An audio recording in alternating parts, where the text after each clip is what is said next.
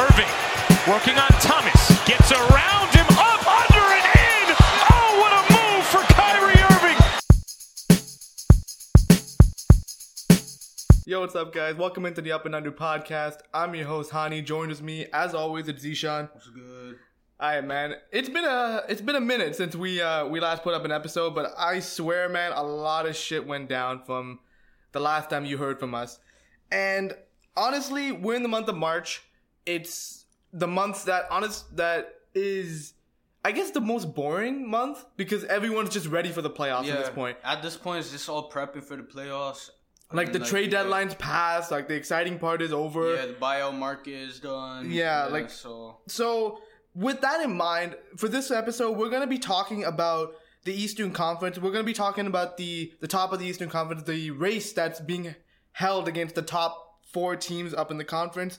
And we're going to give our thoughts on each team and make their case for who's going to come out of the East. As well as the Western Conference, we're going to give our takes on who are the second best team in the West after Golden State, because we know Golden State's the best team. Yep. So, yeah. And, of course, we're going to end off with the Up and Under segment, as always. And, yeah, man, I think it's just fitting. We just jump right into this shit. So, Eastern Conference, there are arguably, at this point, 4 teams who legitimately, now that LeBron's gone, has a shot to win to get to the NBA Finals. And those are the Milwaukee Bucks, Toronto Raptors, Philadelphia 76ers, and the Boston Celtics. We would have put the Indiana Pacers in this conversation. Unfortunately, Victor Oladipo suffered that terrible injury. I mean, did we really think Indiana was going to be that good, though? I thought they would have been competitive, to be quite honest. Competitive. I thought not they would have been a tough out. Like, I think we can put them in this conversation that they could legitimately make it to the conference finals. But this season, it doesn't look likely. And, so we're down to 4 teams. So let's start off with Milwaukee. The number 1 seed in the Eastern Conference. Currently, at the time of this recording, have a 50-17 record. 51-17. 51? Yeah. My bad. They are currently the number 1 seed in the Eastern Conference. The number 1 seed in the NBA, actually. And honestly, they've been playing their best basketball. They're 8-3 versus the top 4 teams or the top 3 other teams of the East. So Toronto, Boston, Philly. They're 8-3 against them. So they're not only beating down on good teams. They're beating the good. Wait, what did I say? I said they're not only beating on the bad teams, is what I meant. They're beating the good teams as well. So I think that shows you that, like, unlike last year where Milwaukee was kind of iffy, this year they're really putting a stamp on the rest of the league that, they're legit this year and they actually have, like, championship aspirations. Yeah, and I think a major reason for that is Giannis. He's playing at an MVP level. He looks unstoppable at this point. Literally, like, and the way the Bucks play with all the shooters surrounding him, it's almost impossible for people to guard them on the other end. Listen to this. They're first in defensive rating and third in offensive rating. So top 3 in both offensive and defensive rating. That's crazy. That's insane. And that's the thing. Insane. This is coming from Raptors fans who are actually used to having a team in top 5 in offense and defense over the last few years, but the Bucks are top 3. Well, top 10, not top 5. Well, last year we were top 5. But either way, top 3 in offense and defense. That means that they're not only outscoring teams, but they're also playing hard on the defensive end to make sure that no team can ever score any bucket on them. So pretty much throughout history, if you were top 5 in offense and defense, you were pretty much winning the championship, except for like last year where Toronto happened. And then 2016, where Cleveland wasn't a top defensive team. They still had a pretty good defense, if I'm not mistaken, in 2016, but they weren't, like, top defensive. And they still won because, like, they had LeBron. So, yeah. And, like I said, like, the Bucks are just shooting better. Like, offensively, like, they're second in the league in field goal percentage. They're second in threes. They're first in the league in rebounding. And they're second in true shooting percentage. They're just shooting. They're scoring at an all-time high. And I think... with Coach Budenholzer coming in, surrounding Giannis with the 4 shooters, it's working. It's what they should have done from time, but like this year they finally built the team correctly. They got a proven good coach and Coach Budenholzer over guys like Jason Kidd and Joe Prunty. Mm-hmm. And yeah, I think we're just seeing. Obviously, they got a few better pieces. Eric Bledsoe is having his best season yet. Chris Middleton's obviously he was an all-star. They got mid-season acquisitions of Nikola Mirotic, which is a big one, and Pau Gasol for veteran leadership. So I think obviously they made minor changes to their roster, added minor pieces, but for the most part, it was just using. And also they added Brook Lopez this year, which is a big thing. Brook Lopez he's impressed me a lot. Yeah, like when you see this guy, a 7-footer, hitting step backs like he's Steph Curry. To go from arguably the best post-up player in the league to adapting his game to fit the 3-point style of the league. Like now he's one of the best shooting big men you're gonna find. Like you cannot leave him open on 3. Exactly. So I think obviously they've had their roster acquisitions, but a lot of it's also just because of simple coaching changes, good philosophies, and just in general putting the 4 shooters around Giannis, and also having it so that not only are they a great offensive threat with the 4 shooters, but on defense too, all of those shooters are all good defenders as well, minus like Brook Lopez.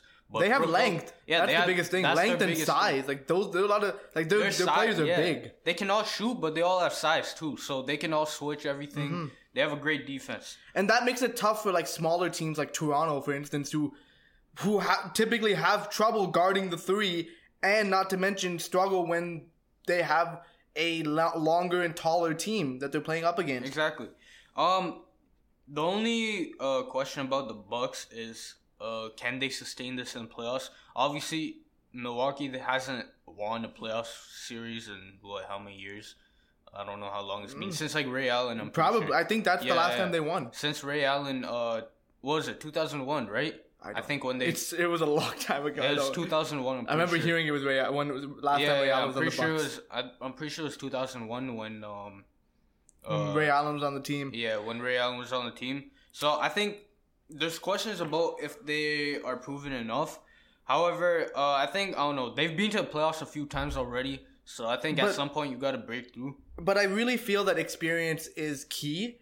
Now, obviously, we can say the same thing about the 2016 Raptors who made it to the conference finals. They never won a playoff series before that, but then they won 3 playoff series in that season. But 2.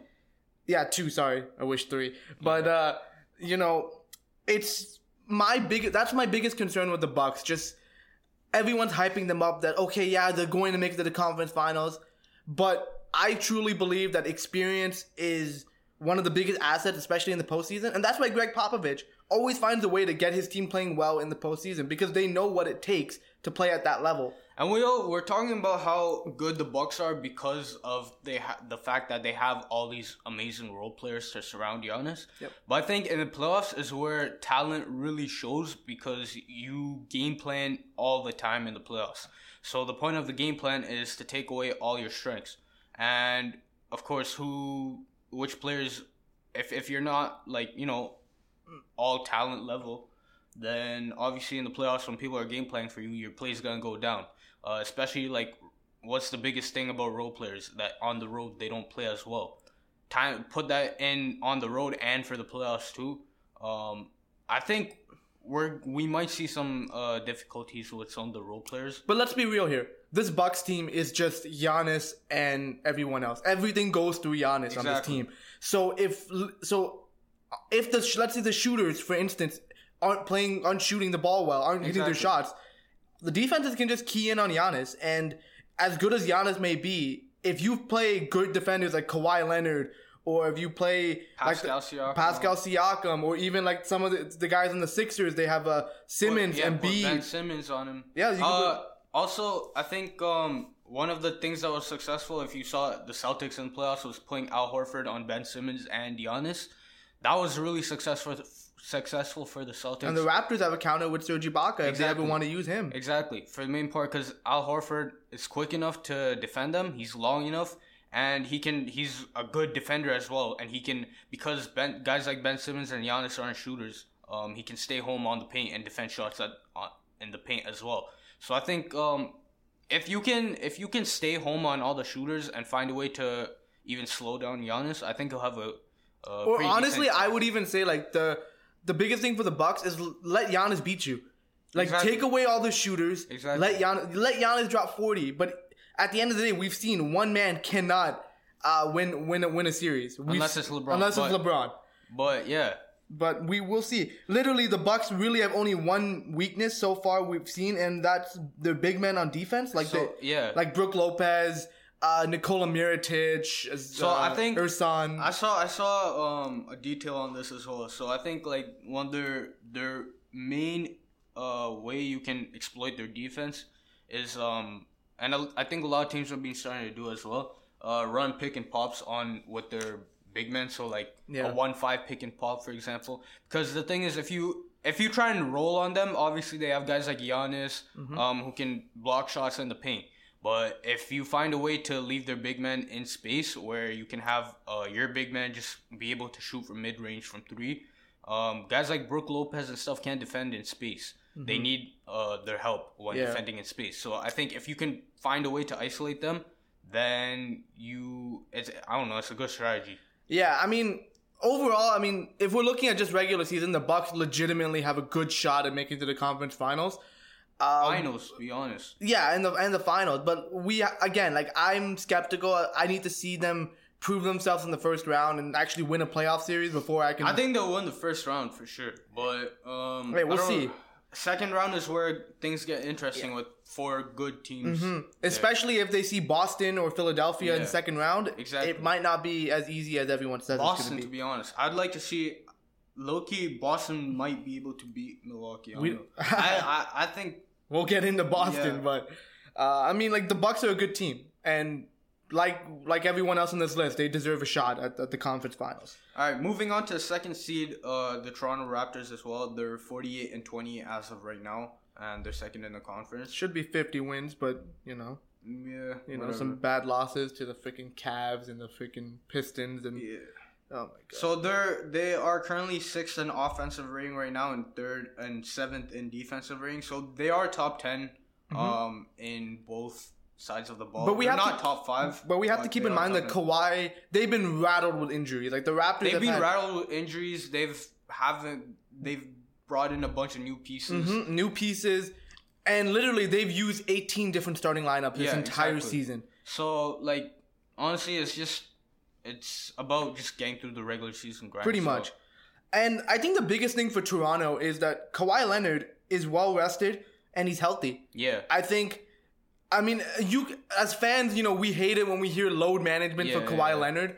But at the end of the day, as long as this guy is healthy, playing in April and May, I think as Raptors fans, like this is what we want. We want a healthy team in the playoffs, and Kawhi Leonard at his best is a really good player. Yeah. So he's healthy, and that's a good thing. Lowry is playing his best basketball in the month of March. He's been outstanding. Pascal.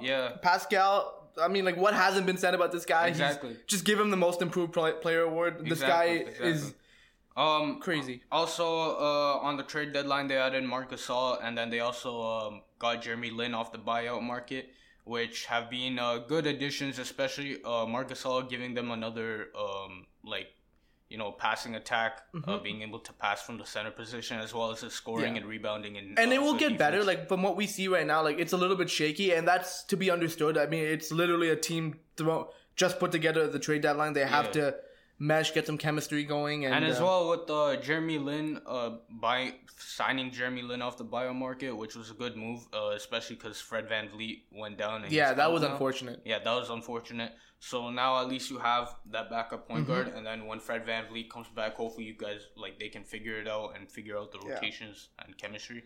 And I think the biggest thing for the Raptors heading into the playoffs is, will the role players be able to step up and hit threes? That's the biggest thing. That's been a problem for the Raptors all season. All season. I don't know if you've watched any Raptors games.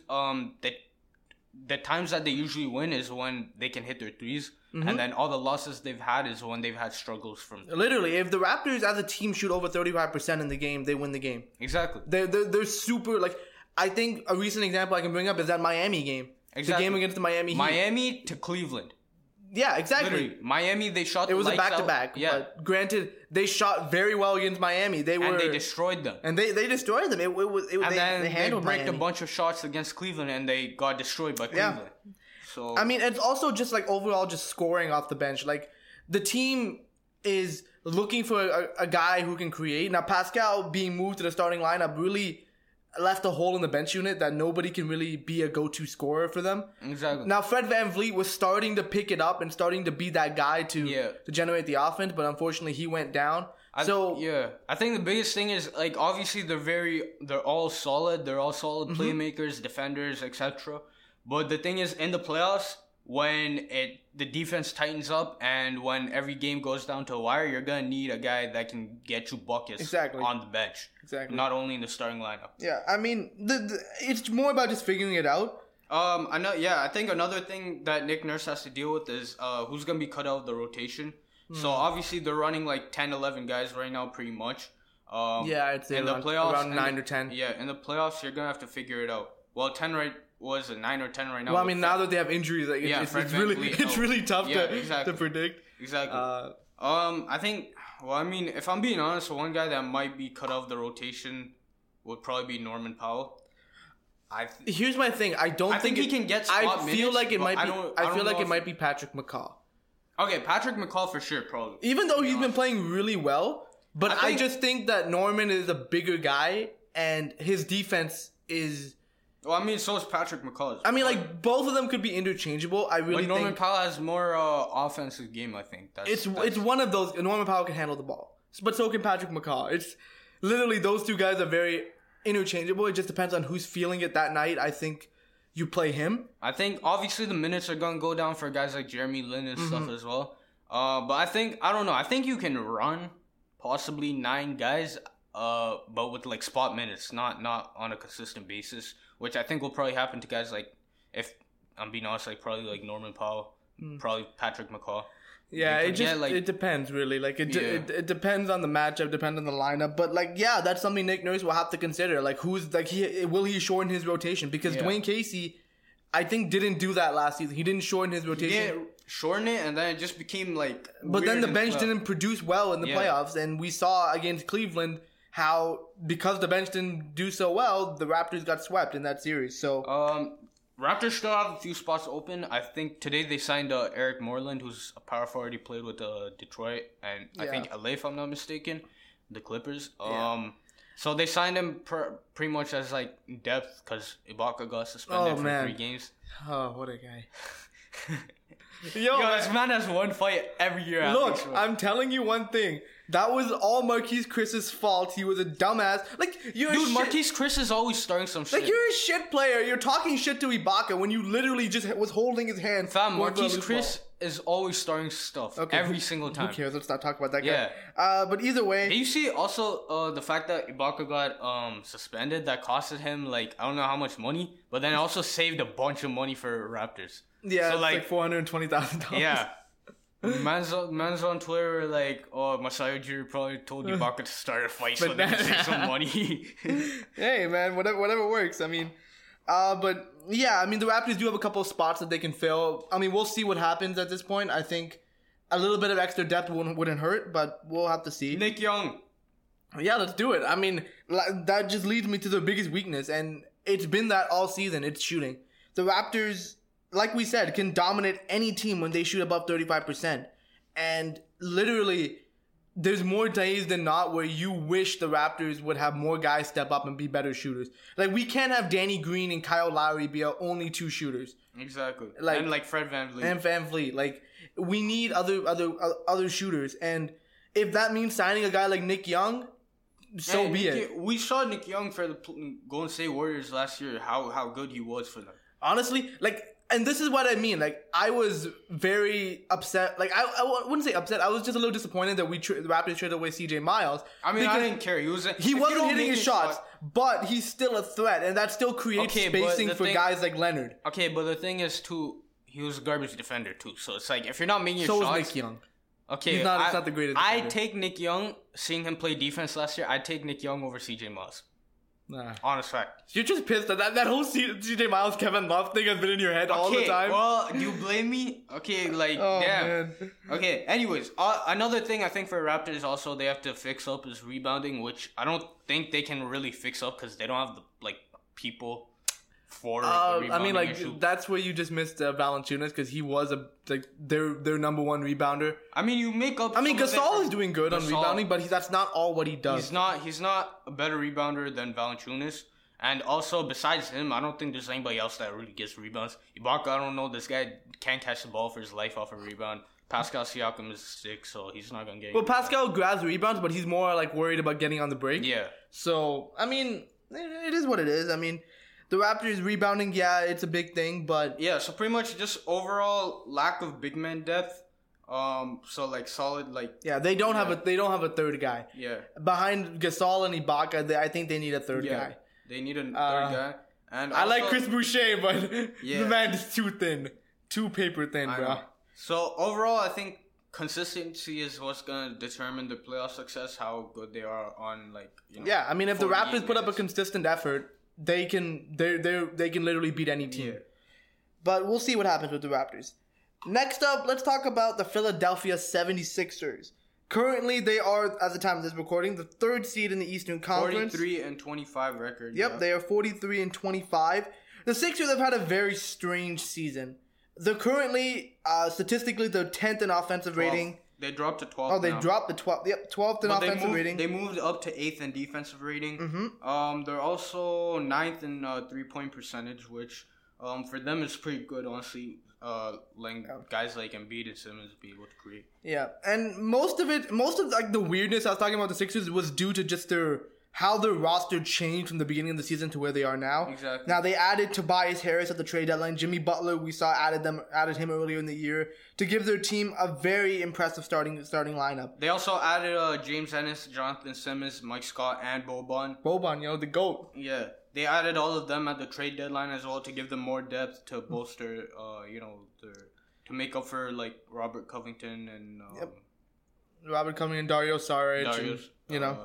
Yeah. I mean, but another big thing for the and Sixers. Landry Shamet. Oh man, He's he's balling for the Clippers. No, that's why they needed some shooting after they traded him, because outside of Landry Shamet and JJ Redick, there was no capable 3-point shooters. And we saw how that worked out for Philly last year when they got Marco Bellinelli and Ersan Ilyasova. They went to another level just because of their... Yeah.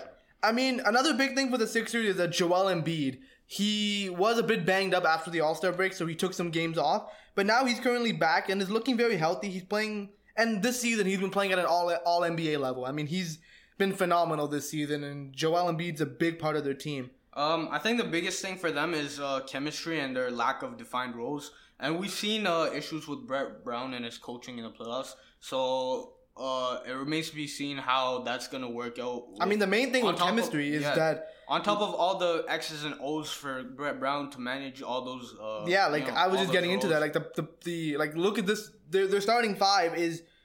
Ben Simmons at the point guard, JJ Redick, Jimmy Butler, Tobias Harris, and Joel Embiid. 3 out of those 5 guys need the ball in their hands. Exactly. And I'm talking about Ben Simmons, Jimmy Butler, and Joel Embiid. Exactly. There's only one basketball. So, and a lot of these guys are big personalities. Joel Embiid, we've seen, gets very volatile. Jimmy Butler, we've very, very clearly seen how when he's not happy, he'll let you know. And Ben Simmons, I don't think Tobias Harris is going to be a problem, but... No, Tobias, no. But the thing is also, maybe internally, him getting the ball all season, almost playing up an all-star season for But you LA. have to know that, Jimmy Butler and Tobias are free agents this summer. Now they want to get paid. Yeah, so now, him being... And he's getting, the 4th most usage rate right now. Yeah. So I think, I don't know, there's a lot of personalities. Exactly, and that's been a lot of the reason why the Sixers haven't been as successful as their roster has indicated they should be, because there's a lot of figuring out to do. It's hard to see how this team can fit together because it's a lot of mismatched pieces being thrown together. And exactly.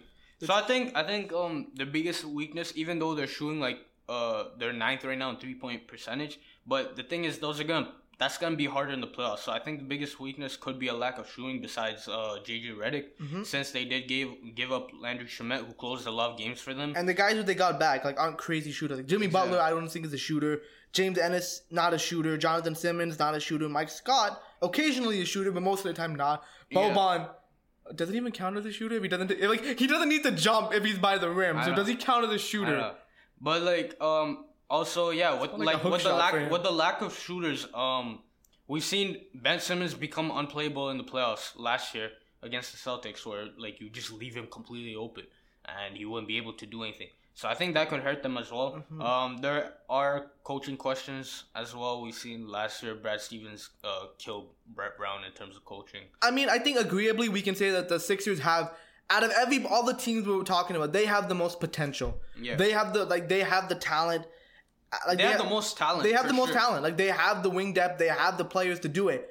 But that's the thing. Can you find guys like Ben Simmons stepping up in the big moments? Can you see guys like Jimmy Butler sacrificing his ego and letting guys like Joel Embiid have the ball in his hands?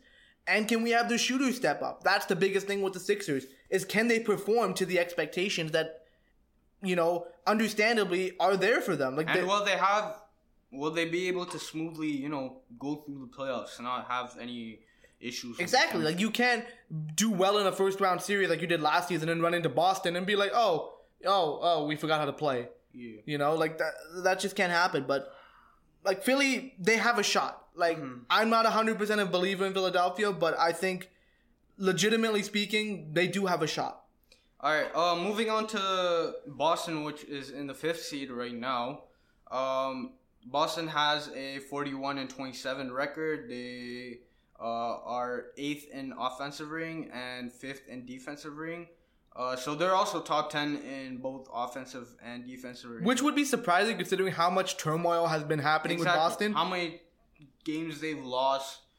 Easy games too. Like, didn't they just get beat by the Clippers? They got slapped by the Clippers. Actually. They're currently 6th right now in 3-point percentage, which is a very good thing for them. I think the biggest thing is this year they've had no major moves to the roster. The thing is, though, with the guys that came back, so Kyrie and Gordon Hayward primarily. Those are like the biggest acquisitions. Yeah, so they came back, and I think that kind of threw everything out of the loop with the young guys like Jaylen Brown, Jason Tatum, and Terry Rozier. And it's understandable, but at the same time, it's like, those guys should know that, hey, at the end of the day, these guys, Kyrie and Gordon, are talented players. We should be willing to sacrifice a little bit, because all good teams have to sacrifice for the betterment of winning. Yeah.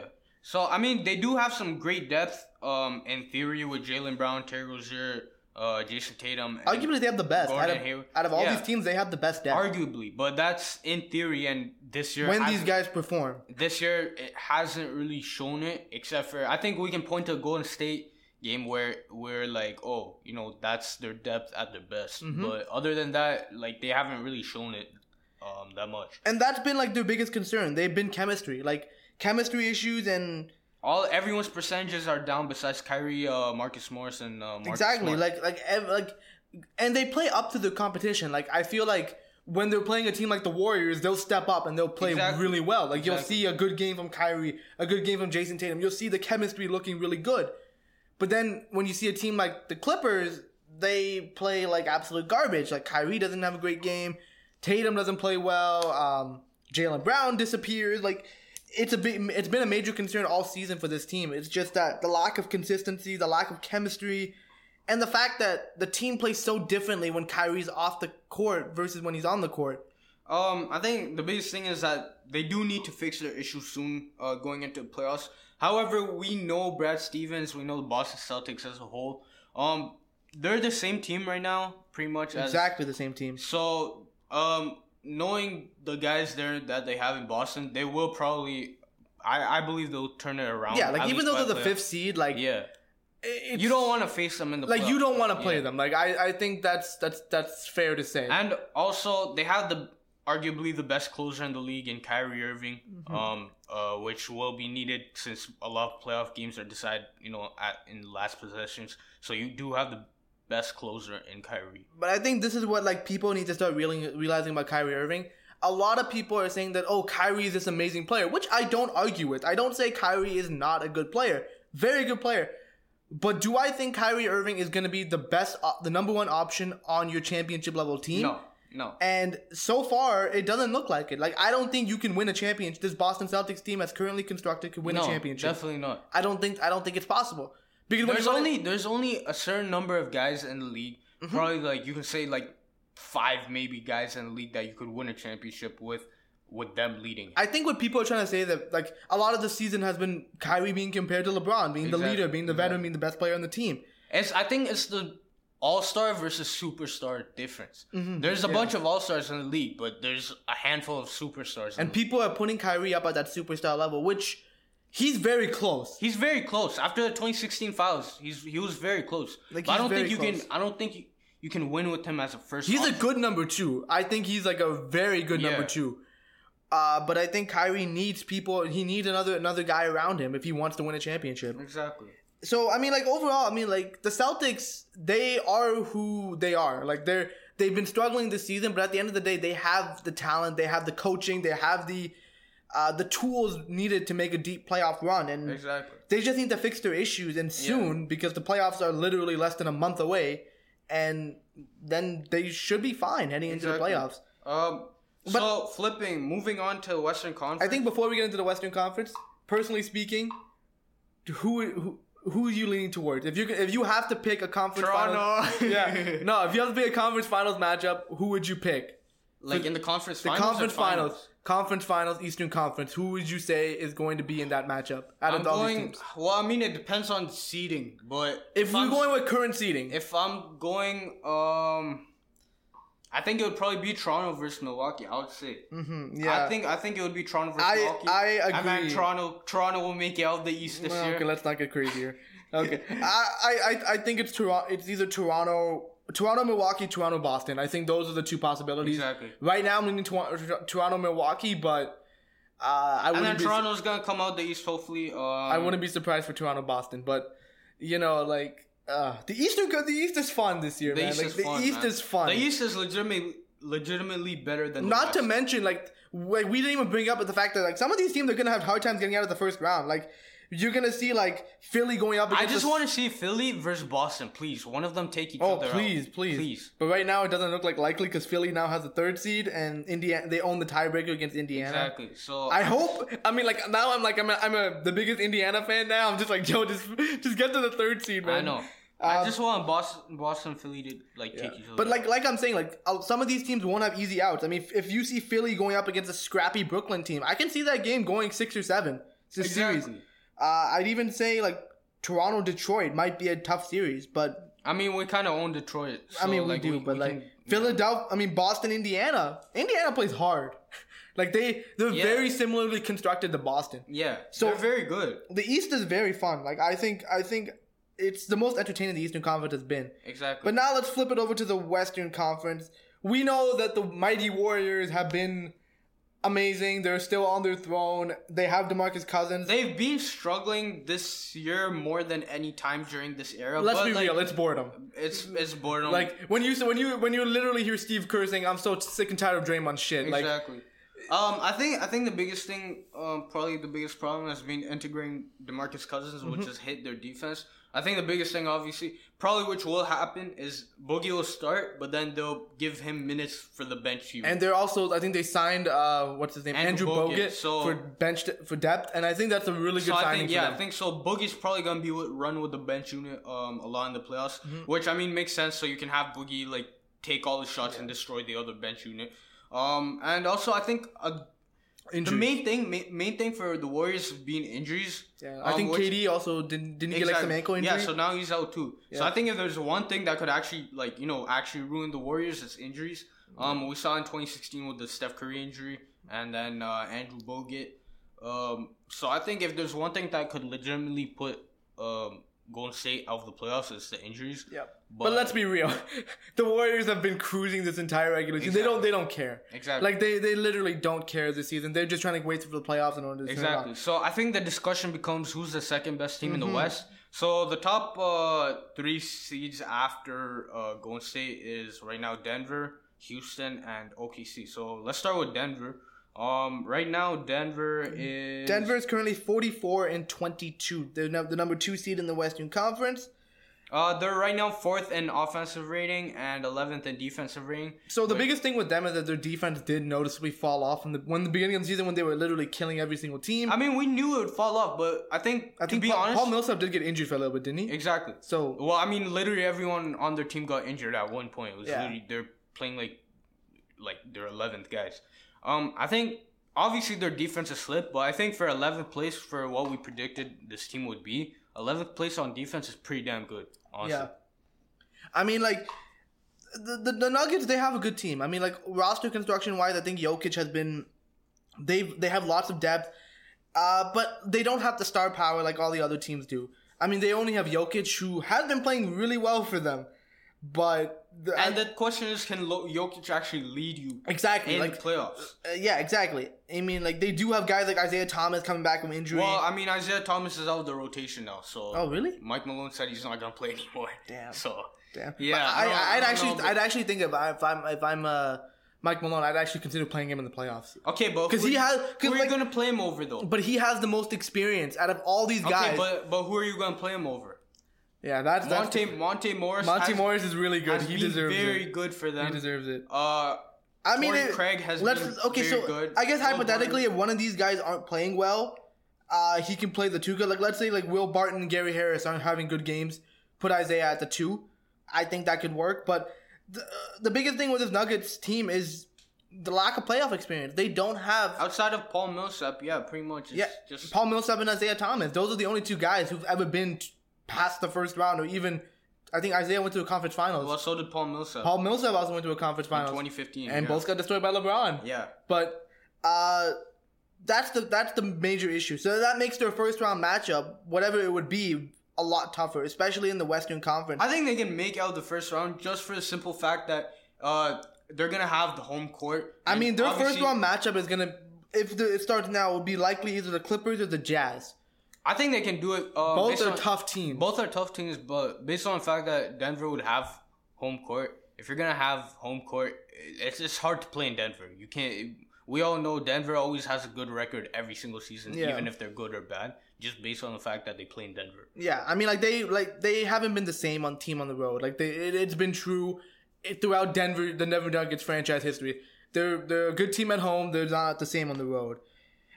And another thing is the defense. Like the defense, we have a lot of questions. I mean, in the playoffs, especially. With you being able to game plan and abuse Nikola Jokic, which I think. Seeing all the breakdowns and stuff, Nikola Jokic isn't as bad of a defender, to be honest, as people say. He's just slow-footed. He's still not a good defender, especially in the playoffs where you can game plan for him. And we've seen that firsthand with slow centers. We've seen that with JV, how he got abused in the playoffs. I mean, it's not their fault. They're just slow-footed and they play but Jokic does so many other good things. Like I think he leads his team in every statistical category. Something like that, or he's up there. Points, rebounds, assists. I think obviously the positives outweigh the negatives by a lot. So like it's not like a knock on Jokic, but I mean overall I think with the Nuggets they lack consistent production other than Jokic, who leads them like I said in every major a guy like Jamal Murray he needs to step good, up but inconsistent. Exactly, he needs to be a consistent force. Like I mean right now they're young too. So I mean they have time. Nobody expected them to be the 2 seed in the West, so. Even like the first seed, to be honest. Well, even if they get bounced, it's not going to be... It's still going to be a successful season. Yeah, like... I think... Obviously, like, if you're the 2 seed and you lose to the 7 seed, it's going to be looked a little bit bad, but... If you can make it, like, 7 games, maybe... Yeah, if it's competitive and you lose... I think it could be successful. This will still be considered a successful season for the Denver Nuggets, no doubt. But... Like I said, like if the lack of consistent production will be problematic in the playoffs, and that's Denver's biggest Achilles heel. Exactly. So moving on to the Houston Rockets, who are 42-25 right now.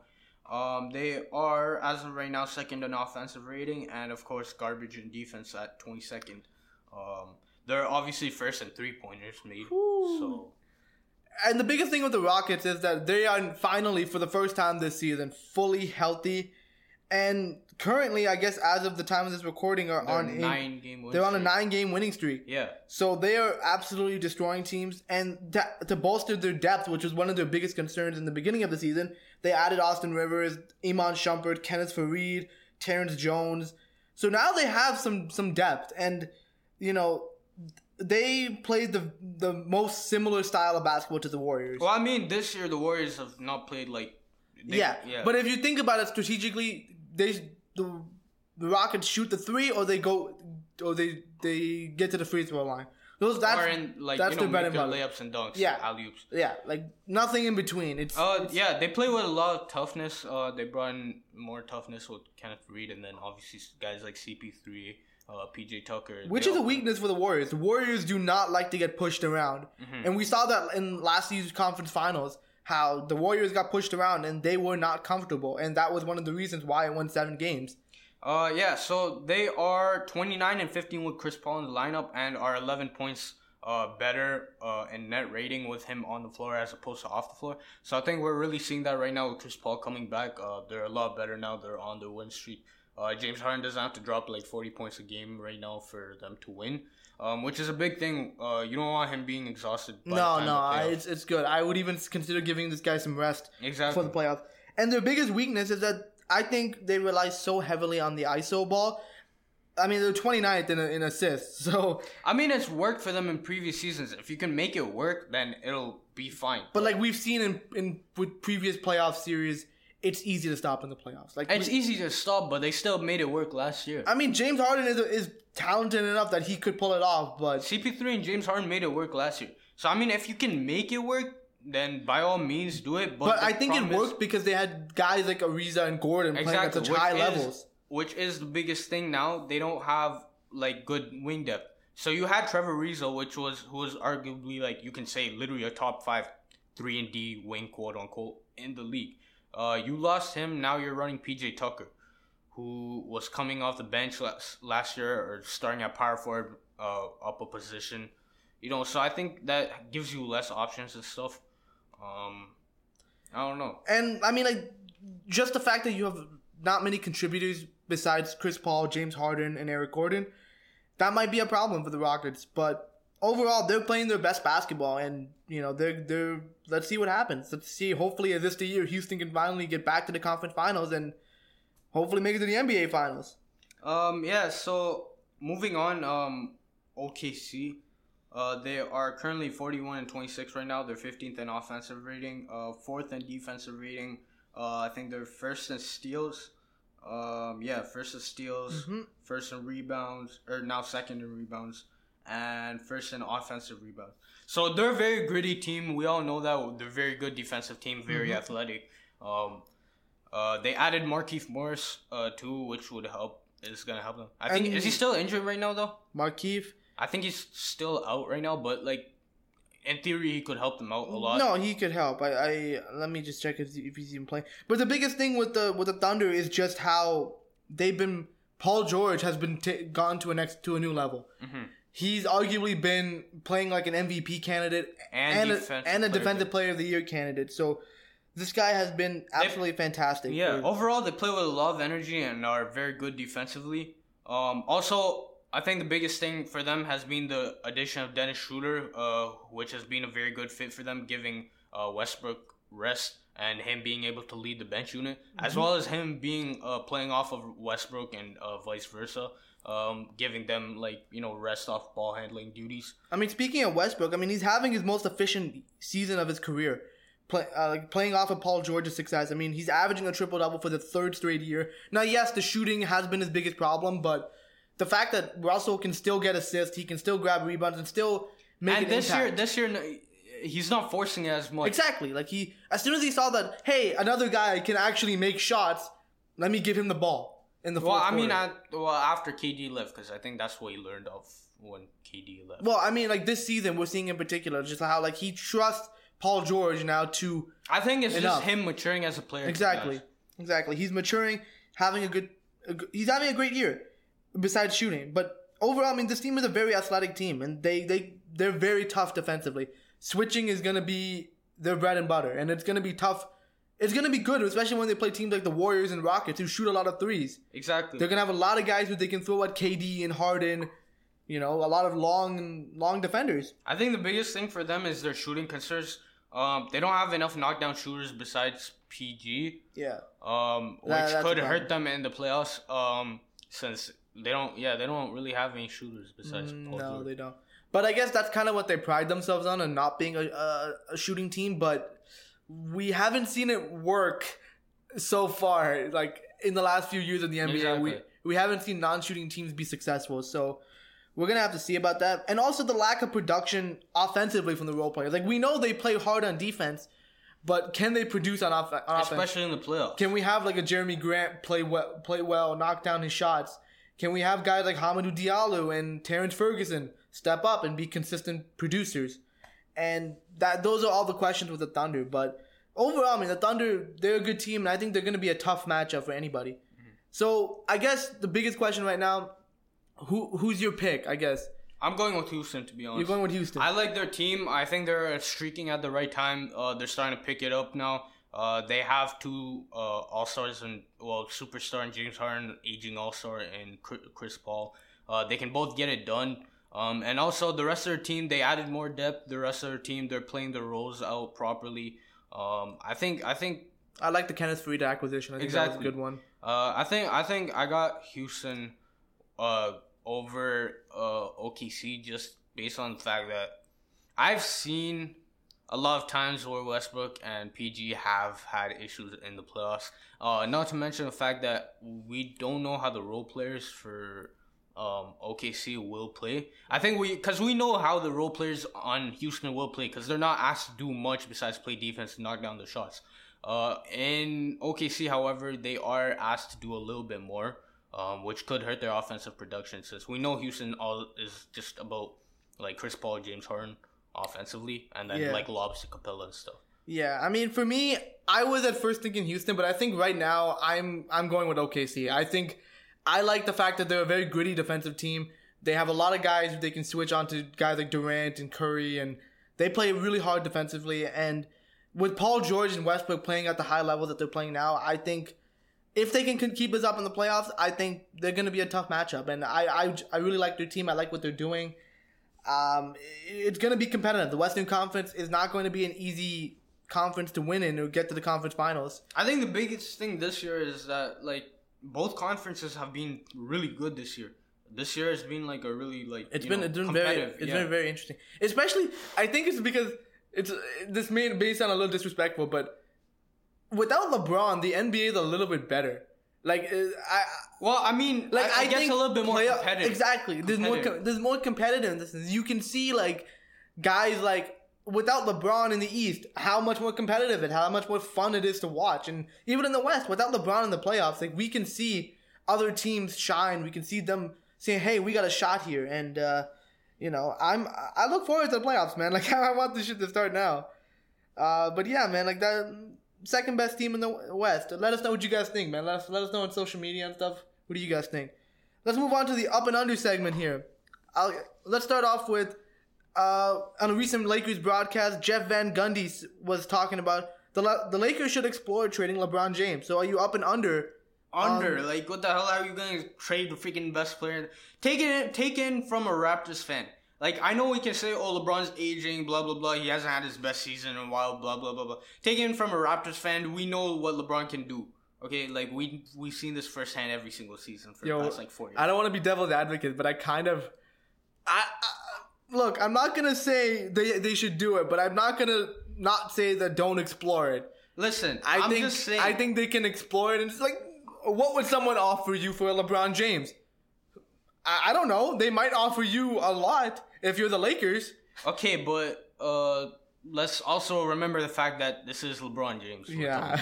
A proven 3-time NBA champion who can pretty much just lead a team. And I think if you trade him, I think you'll just piss him off, and that'll give him even more of a reason to play even harder and destroy everybody. Exactly. So, and it brings up the question, like, comparatively speaking, would you trade Michael Jordan in his prime if you had him? But I think people are only asking this question because of the fact that the Lakers are just struggling so badly. But the thing is, like, bro, they weren't even struggling though. They were like what, 3rd seed? They were the 4th seed before LeBron's injury. Before the injuries hit. I think after that, after also they all like got injured. But also the whole AD thing. I think that was retarded, to be honest with you. It was New Orleans who played that perfectly. New Orleans knew they weren't going to trade AD, and they just wanted to screw over LA, which they did. So, well, I mean, like... well, Dell Demps did get fired for it, but like he was like, YOLO, whatever. No. I mean, either way, man. I don't know. But, like, yeah, moving on. Are you up or under on the NBA handing out punishment to James Dolan for the incident with a fan at the MSG. Absolutely, I'm up for that one. I am so pissed off at James Dolan just because of the fact We all hate James Dolan, to be honest. Okay, for those who don't know the situation, so apparently a fan who was at a Madison Square Garden game was heckling James Dolan, said to him to sell the team. He wasn't even heckling him. He just literally, James Dolan was walking in a tunnel and he was like, yo, sell a team. Yeah. And James Dolan kicked him out and then he banned him from the MSG. And yeah, he was recently banned from MSG. And now I'm thinking like this. I'm just like, are you kidding me? Especially with another fan altercation that happened recently. You're banning this fan for telling you something that is factual, something that you should. And it's not. Is it offensive? It's not offensive. He was not using any profanity. He was not disrespectful. He was giving his opinion. Like, I can straight up say it. Like, I've been saying it for years. James Dolan should sell the Knicks. Well, everyone's been saying it. Exactly. So it's not like it's something new that James Dolan has never heard. My thing is that you're literally gonna ban this guy for stating the truth of the reality that you're not doing your job as an owner well. And we've seen it from James Dolan. 2 years ago, he didn't let a fan renew his season tickets after he said something about James Dolan. And then also treating a guy like Charles Oakley, who's a franchise legend, throwing him out of the arena, doing what you did to Charles Oakley. I think like everyone, especially, I think that was the last straw for everyone to be like, James Dolan is a garbage ass owner. So I think, you got it. Honestly, man, Adam Silver's got. I think Adam Silver needs to do something. I get it that he works for the owners, but you at this point have to protect your product and let's say, look at this, man. Like, this guy is hurting one of your biggest markets, and it's literally the biggest market in the world. It is the biggest market in the world, and the fact that James Dolan kicked out a fan for doing absolutely nothing wrong, I think Adam Silver should do something. Yeah, exactly. That's not right. He didn't do anything wrong. And Adam Silver, I don't know if he will do something. I don't know if he can, to be honest with you. Pockets run deep, but... Well, no, he works for the owners, so... Exactly. But the thing is, too, as you said, you got to protect your product at some point. With the biggest market in the world, I think it's inexcusable to have a garbage team in the biggest market in the world. And apparently this whole incident kind of pissed Dolan off to the point where he's just like, oh, you guys want me to sell the team? Well, now I'm not selling the team. And I'm just like, are you... like... My reaction on Twitter was hilarious. It wouldn't make sense.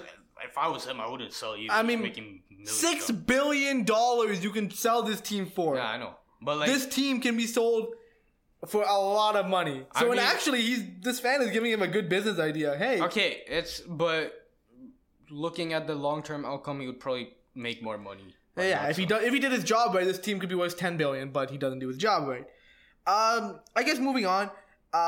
This was not actually written in our notes, but because it recently happened, I'm gonna ask it. Are you up or under on how the whole Russell Westbrook and the whole Jazz fan situation was handled? I'm up. I think it was handled like as best as it could. So let me give you a little bit of details for those of you who were living under a rock and didn't figure this out. Russell Westbrook being heckled by a Jazz fan in Utah, who the Jazz fans are notoriously known for being racist, throwing profanity out to players and being disrespectful. And this guy said something very disrespectful in a way. Yeah. Told Russell Westbrook to get on your knees like you're used to. Yeah. And Westbrook snapped and he was really pissed.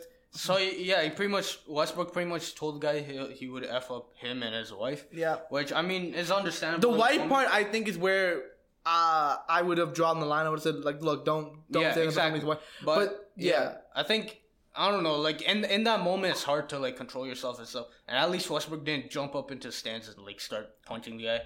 Like, low-key, if that would be me, I no malice in the palace this time. So what happened was the NBA did fine Westbrook $25,000, and then the Utah Jazz banned a fan for life. Also, because that fan actually was interviewed, and he said that he didn't say anything wrong to Westbrook. He was having fun with him, saying like, "Oh, you should ice those knees." And but when I heard that, I'm just like, they did an investigation too, and they uncovered his. Did you see his Twitter and stuff too? So they uncovered that he's been tweeting racist things on Twitter.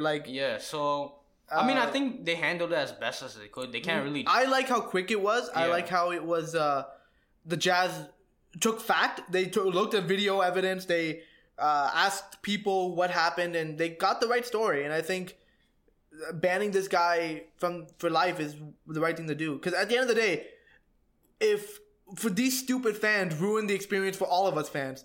When we go to an NBA game, we want to be able to enjoy the experience of that product, and we don't want that to be taken away from us because of your stupidity. So when you do something like that, it looks bad on all of us, and it ruins it for everybody else. Yeah. I think moving on, are you up or under on the Warriors keeping Draymond Green after next season? I am under. I think the Warriors, they're in a cap situation at this point. They need to, especially if they want to keep KD and Clay. I think they need to get rid of one guy. And I think Draymond, because of his lack of production, his decline, and all the other stuff, I think it just makes sense that the Warriors move on and try to recoup some value for Draymond, whatever value he has left. And also, he's gonna command a huge contract too, so I don't think you can pay him that. Yeah, I wouldn't pay him. Like, I think it's better off that you try to move him or try to get recoup some assets for him. But I wouldn't keep him on the Warriors. I guess the next thing is, are you up or under on Luka Doncic still being the consensus rookie of the year? Now, Trae Young has been playing amazing since the All-Star break, and DeAndre Ayton has quietly put up a very good rookie campaign. He's being, I don't know why Phoenix isn't giving him the ball more and stuff, because he's a monster. There's a lot of questions about Phoenix. Okay, yeah, that's true. But he's been a monster this season, so like, I don't know.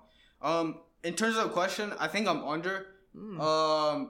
Consensus, I'd still have him as my rookie of the year, but consensus, I'm under on that because I don't think he's consensus anymore with the way Trae Young has been playing after the All-Star game. But I guess the argument could be made that Luka has been consistent all year, with Trae just recently started up strong. Exactly, but the thing is, hype is gonna take his train. I don't know. Would they consider co-rookie of the years? Okay, but co-rookie of the year only happened when Grant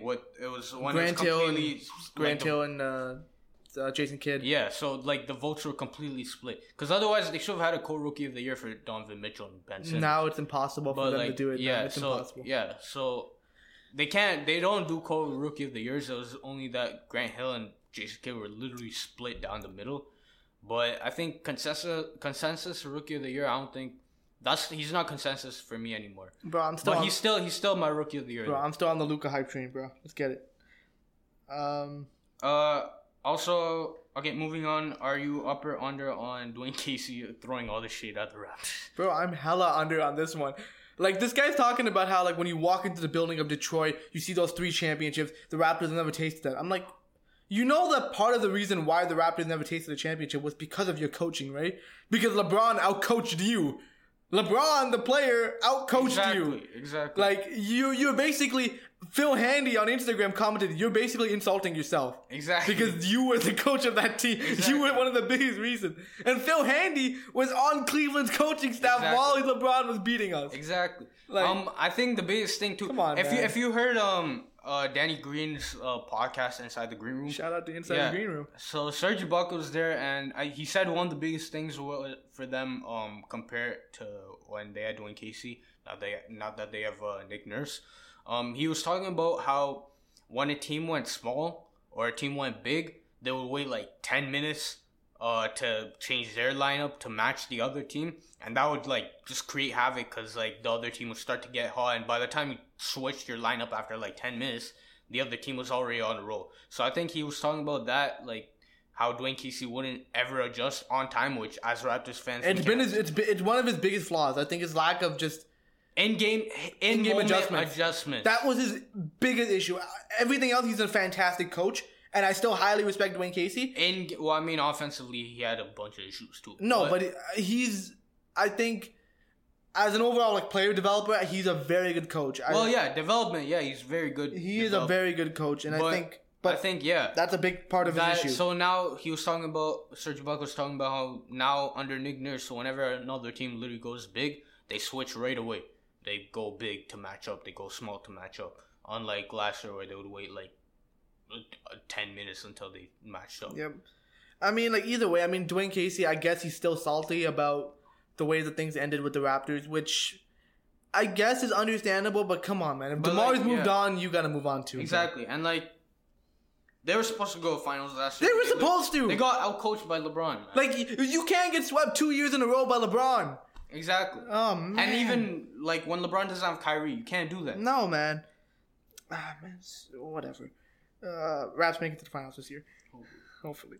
I think the best way we can end this off is, are you up or under on this season, this Lakers season, hurting LeBron's legacy as his GOAT status?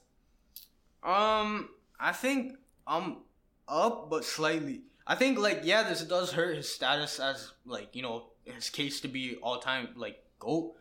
But in the long run, I don't think we're going to really remember the season. Because going into the season, we knew that this season was kind of like a throwaway. And even I think LeBron knew that too. It was just LeBron that came in. So I don't think you really had any championship expectations. So I think we all kind of knew the season going in was a throwaway, even though we expected them to do a lot better. But with the injuries piled up and everything like that, and then the chemistry issues, I don't think it was really that. It's not really as bad, to be honest. I think it'll hurt him, but not, like, looking down the road, I don't think it'll really do much. It'll be a stain, but not. It won't be anything much. I mean, I think it depends on what LeBron does from here on out. Like, if LeBron doesn't win another championship, I think this is going to be a big flaw, obviously, on his legacy. Playing in LA. Yeah. No, because you had all your success in the East, but once you moved west, you can't make it to the playoffs. Mm-hmm. You can't lead this team to the playoffs. And I get it. You got injured. It was the first time you got injured in your career. Well, second time. Well, this was like one of his big major injuries over the last decade. Yeah. But, like, come on, man. Like, you're the best player in the world. You have to be able to lead this team. Mm-hmm. This team can't be that bad where you're losing by 20 to the Chicago Bulls last night. Well, you know, like, luckily they won the game, but that shouldn't be happening if you're the I mean, I think for LeBron now, it's about, like, the clock actually starts next season. Because this season was a throwaway, to be honest, in my opinion. Well, it shouldn't have been, but I guess now it is. Well, I mean, they weren't going to win anything realistically. They should have made it to the playoffs at least. Okay, but minimum they should have made it. I think it was injuries. Injuries, yes. But I think they should have made it to the playoffs. But yeah, so I think clock actually starts next season. Yeah. Especially if clock's ticking. I think not even on LeBron, but like guys like Magic Johnson and Rob. Yeah, I mean, they're already under the hot seat. Yeah, if they don't get anything this year, I think you'll seriously have to question, like, whether or not, like, these guys can get the job done. Exactly. Which I think, even for me personally, going in, when Magic Johnson got hired, everyone was like, oh, Magic Johnson is going to lead them to championships and stuff. I was like, where's the proven, like, track record? I know he did great stuff with, like, the Dodgers and everything, blah, blah, blah. But I don't know, like, you can't, great players never be good executives. Exactly. Look at Michael Jordan. Look at, But he's an owner. That's a little different. Okay, but when he was an executive, what was he, like, part executive in Washington or whatever? I don't know what he was doing. Whatever he was.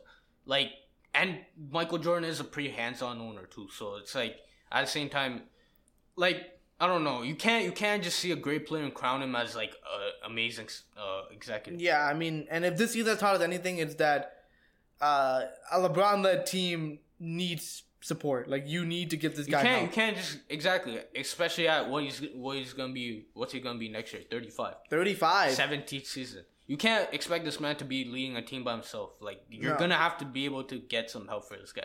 But yeah, man, we'll see. I mean, I think at this point it's fair to say that LeBron, he can no longer catch Jordan. I think it's fair, right? Well, I mean, if he somehow won like 3 chips, I would put him over Jordan. If he won 3 chips. But it's unlikely. I don't know if that. I mean, anything's possible, but yeah, I think that chip has sailed. I think Michael is now leaps and bounds ahead of LeBron. I mean, I would put Michael number 1. Michael's number 1, and LeBron has to accept the fact that he's the number 2. Yeah, because had this season been successful, hey, maybe we would be considering him a little bit more. But I mean, I don't know. LeBron does have until his contract to try and prove the other. If he can somehow win like 3 championships, not saying it's impossible, but and especially, or if he even wins like 1 or 2, depending on his competition. I mean, if he wins 2, I think it's consideration. I think it's you have 5 then based on competition. So a team like Golden State, if he beats them once, even or twice, then I think you legitimately have an argument there about goal. I mean, we'll see. We'll find out. I mean, and with that, guys, I hope you guys enjoyed this episode. Definitely leave it a like. Subscribe to all the various podcasting platforms. You can find us on iTunes, Stitcher Radio, Audio Boom, Google Play Music, Spotify, Google Podcasts. So wherever you get your podcasts, we'll be there. Subscribe there for all the latest content. Also, follow us on social media. We're Twitter at N_pod. That's up letter N_pod. Follow us there, Twitter and Instagram for the latest updates. And whenever we post an episode or our latest reactions when news comes out. So yeah, follow us there. And as always, guys, we'll see you all in the next episode. Take it easy.